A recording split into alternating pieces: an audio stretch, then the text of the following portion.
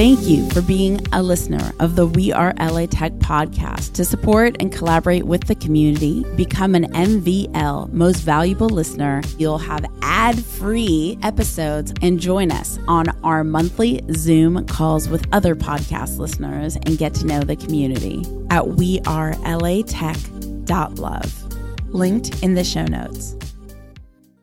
Welcome to the weekly We Are LA Tech remix episode. I'm Alex Bloomberg, host of the podcast Startup, and you're listening to We Are LA Tech.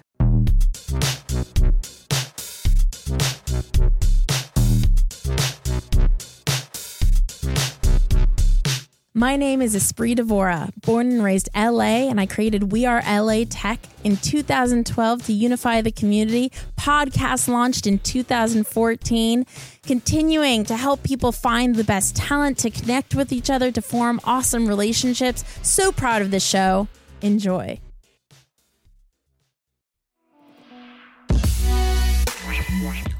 Hey, I'm Shane Miller, founder of AuthArmor. We have tools to make two-factor and passwordless authentication easy for business owners and developers. We're based here in Palos Verdes.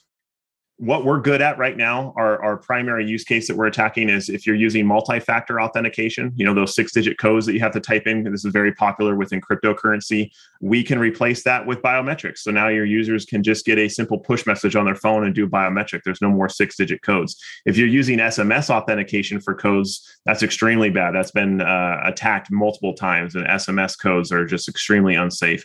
And then there's this new concept of passwordless authentication, which everyone's excited about, and I'm very excited about as well. Passwordless has many benefits. If there's no passwords, there's nothing for a hacker to steal. There's nothing for your users to remember. There's nothing to forget. There's nothing to write down. And with AuthArmor, we can also help with passwordless authentication. So we can help businesses really secure any type of online presence, whether it be workplace or consumer-faced. And how do you protect companies against crypto fraud?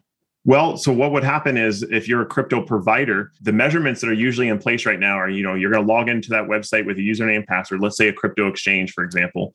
The consumer is going to log into that website with a username and password. Then they're probably going to be asked for a two-factor code. So they're going to get out their phone. They're going to find that 6-digit code. They're going to type it in. Then if they want to go do a withdrawal, they're going to have to type in that another 6-digit code. And there's all these 6-digit codes that are just happening all over the place. And we know that a lot of times with users, friction, users are lazy.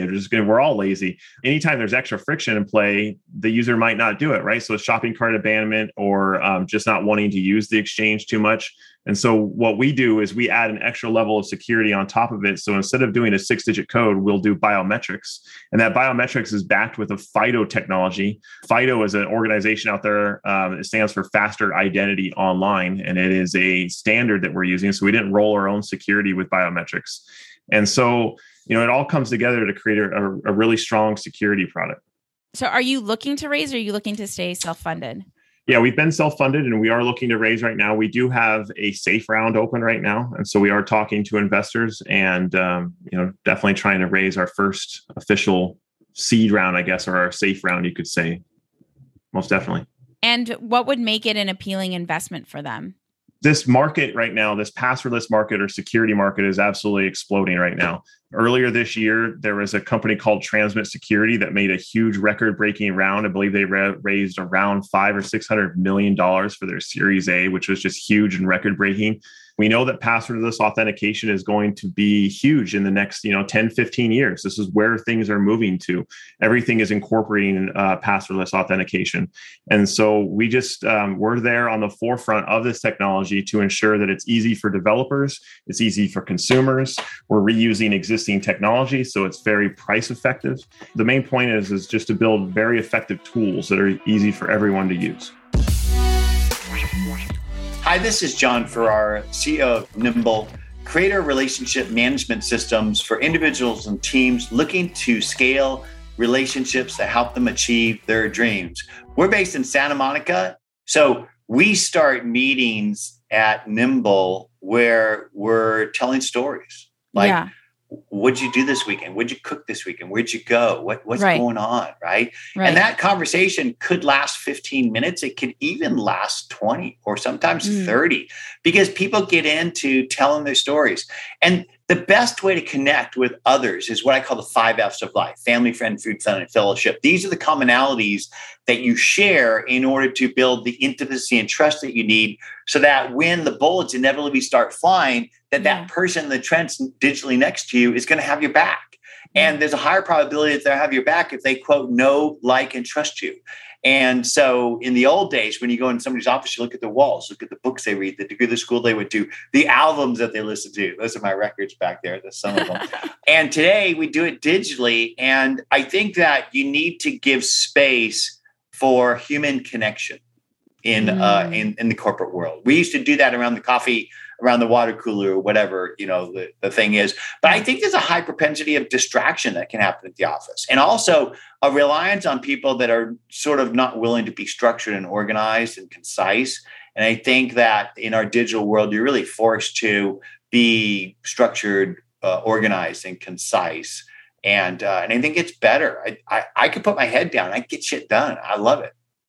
And circling back to Nimble specifically, the first thing, and we talked about this just a bit earlier, is when I discovered it, I'm like, oh, how cool, social CRM. And, Nimble really championed that in the tech space for prioritizing social relationships within your CRM thinking, your contact management.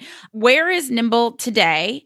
And who is Nimble for? Who should be thinking about it? I still have Nimble in my mind if I want to form really high quality relationships and not just be exclusive to an email address, but really find out who someone is on the rest of their social identity. Mm-hmm. Nimble's a place to go to do that. How would you describe Nimble? I'd say that Nimble is the relationship CRM. We're the one that's focused on enabling an individual or a team of people to collaboratively build the trusted relationships that they need to build in order to achieve their goals. If you Google CRM and you go to places like Salesforce or Pipedrive, they're the sales CRM. They say that right on their website. And they're basically for pounding prospects and customers until they buy or die. And I think that that's sort of an old mentality of sales that has made sales a 4-letter word, even though it's 5 letters, but you know what I mean? And so I think it's one of the biggest reasons why people don't use a CRM is because it's not built for relationships, it's built for reporting. So CRM is supposed to stand for customer relationship management. I think it stands for customer reporting management. And I know a thing or two about this because I invented CRM. I invented contact management.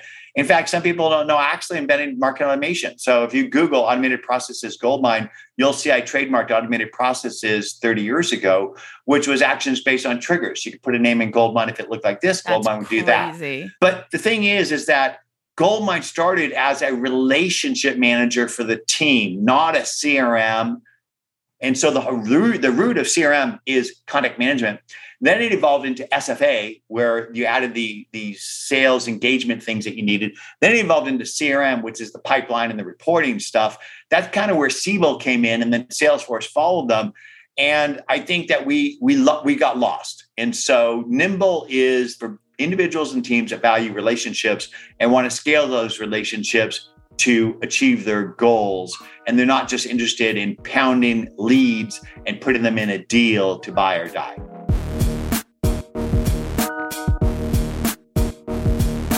Hey, this is Amanda Light, co-founder and director of growth at Nimbler.ai, an AI scheduling and communication platform based in Santa Monica. So I was finishing up one job here and I was just kind of ready to start something else, just networking, seeing what was out there. And I met who are my 2 co-founders now through networking locally, and they're both based in Santa Monica as well. They had built a prototype at this point. So the problem that they had identified to solve essentially was the problem of no-shows in healthcare, to put it simply. So bridging that gap between patients and medical practices, the communication gap that results in a lot of monetary losses, gaps in care, things like that. So I loved the idea. I loved the size of the market, low technology adoption, the patient frustration, which, I mean, you and I can relate to that as a patient trying to reach a medical practice and all the communication and back and forth that goes into it. So I loved the problem. I loved what they were doing. And so I kind of jumped on board, and I got lucky that it was in LA, although like I said, I'm partial to LA. Family's still here and everything, so it'll be tough to get me to ever leave. And tell me about how you met your co-founders. They're both LA based. So who are they and how did that come to be? Yeah, so they're Juan and Andres. They're actually both from Colombia. They're amazing. I'm so lucky to work with them. And they had co-founded a company together previously. So they let me in on this one. I met Andres just networking essentially in Santa Monica. And like I said, they were showing me what they had going on. They need someone like boots on the ground, sales, growth oriented, like marketing, customer success background. And I was like, let me in, let me do it. So we finished up the prototype and I got my skin in the game, kind of hit the ground running together. And we built the company up to what it is now. And did you meet them at an event in LA? I met them through like a mutual introduction. So I was working in Santa Monica at the time and Andres lives and was working nearby also. So it was just through a mutual connection. We had some coffees. Being that you're like a huge part of your job is knowing a lot of people and networking, what guidance can you give to people networking in Los Angeles, especially in this weird time we're living in? Mm-hmm. Like networking was different before the pandemic, it's different now, and it's probably going to be different again. So have any tips on in all these phases that we have to like ping pong through how to network? Yeah, I mean, I certainly haven't figured it out yet either, but I mean, a lot of events that we thought we were going to have recently got recanceled. So there's been, it's just very dynamic.